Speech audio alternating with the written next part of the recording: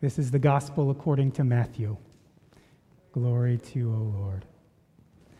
From that time on, after Peter had confessed that Jesus was the Messiah, Jesus began to show his disciples that he must go to Jerusalem and undergo great suffering at the hands of the elders and chief priests and the scribes, and be killed. And after 3 days, be raised. And Peter took Jesus aside and began to rebuke him, saying, God forbid it, Lord, this must never happen to you. But Jesus turned to Peter and said, Get behind me, Satan, because you are a stumbling block to me. You are setting your mind not on divine things, but on human things. Then Jesus turned to his disciples and said, If any want to become my followers, let them deny themselves and take up their cross and follow me. Because those who want to save their life will lose it. But those who lose their lives for my sake will find it. Because what will it profit them to gain the whole world and yet to forfeit their life? Or what will they give in exchange for their life? Because the Son of Humanity is come with his angels in the glory of the Father, and then he will repay everyone for what has been done. Really, I'm telling you, there are some standing here who will not taste death before they see the Son of Humanity coming in his kingdom. The gospel of the Lord. Praise to you, O Christ. Let's be seated.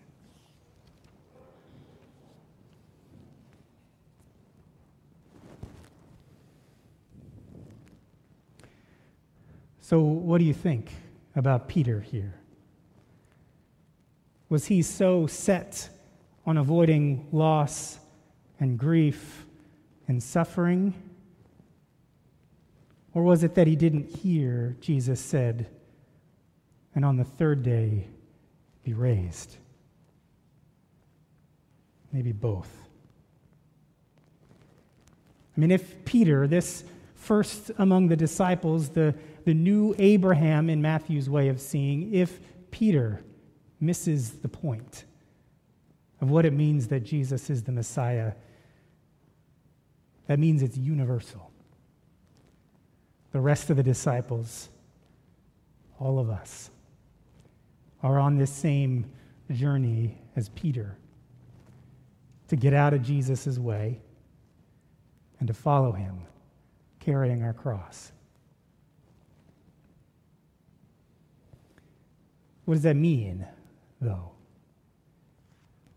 And lots of Bible readers have answered that differently. But for right here, right now, I think it has something to do with attending to all of our losses and the grief that comes along with it. And some of us, some St. Paul people, have lost people that they love, whether because of the coronavirus or just during the coronavirus, and then have lost other things like a funeral, the full care of their friends and family.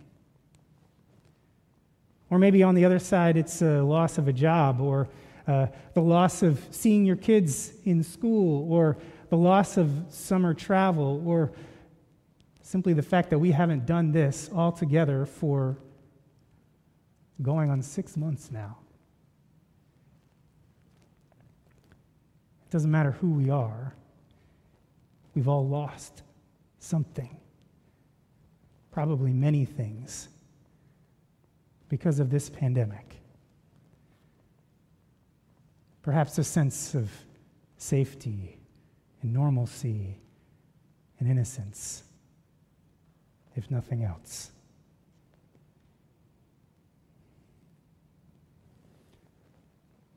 It seems to me that picking up the cross, carrying the cross, denying ourselves has something to do with picking up that loss, claiming the loss that is our own, really feeling those feelings until we learn the lesson that the suffering has to teach us. Peter didn't want to have anything to do with that. Peter wanted to see Jesus skip from the success of his healing and casting out of demons and gathering crowds, to skip from that success right on to the next success, when, who knows, maybe Peter was going to be sitting at the right hand of Jesus. But Jesus says there's no skipping steps here. And the steps that we're all going through are an ending and a beginning. But in between, there's the middle, the messy transition point. Even when we receive change as a good thing, there's a messy middle place where one life has ended, and then a whole kind of wilderness of figuring it out before the new life begins. It's true in being a parent. I've told this story many times. After Amos was born, my father-in-law asked me, "How are things going?" And I said, "I'm angry all the time, Terry, because I don't have any time to myself anymore." Thankfully, those messy transition days are over, and we're living into the new beautiful reality of this loud, rambunctious boy. We have to acknowledge this middle passage. As long as we keep rushing, trying to skip this step into the new beginning, going back to normal, we're going to be stuck. They call it a rebound relationship for a reason. There's got to be a grieving. And Matthew presents Jesus as a new Moses, and so we can give these steps the language of the Exodus, leaving Egypt, wandering in the wilderness, arriving in the promised land. Or we can name it the way Jesus does. His life, his death, his resurrection. I mean, I know it in my own life. When in my 20s, I woke up to the trauma of my early life. A trauma that probably, for the sake of my survival, I had to ignore. But that kept causing me problems. That kept coming out as depression, as loneliness, as this despair, this feeling of alienation from God, this inability to connect even with the people who were right in front of me.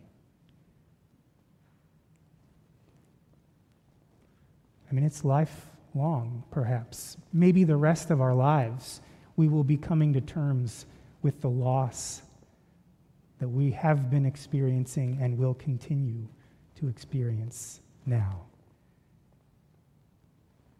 This may be just the beginning. But the good news is that there will be an end. Let's not, like Peter, not hear the last part of what Jesus said. Will be raised on the third day. That the losing of one's life on purpose, when everyone else is just trying to live the easy, fun, free, normal life, the benefit is that we will find our true lives in God. that all of that loss will be redeemed in a resurrection.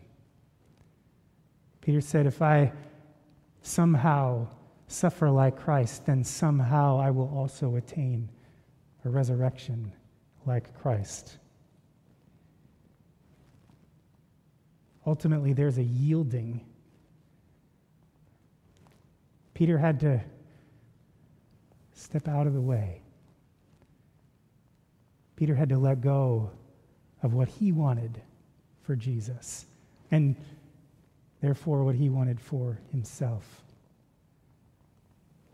But ultimately, I think we all find that once we get out of the way and let God do God's work is life and joy and freedom. The pattern is in the Psalms themselves. We can't get to hope unless we have fully purged the lament and the tears and the sadness. But we will get to the hope. We will transmit what we do not transform. But Jesus shows us the way to transform.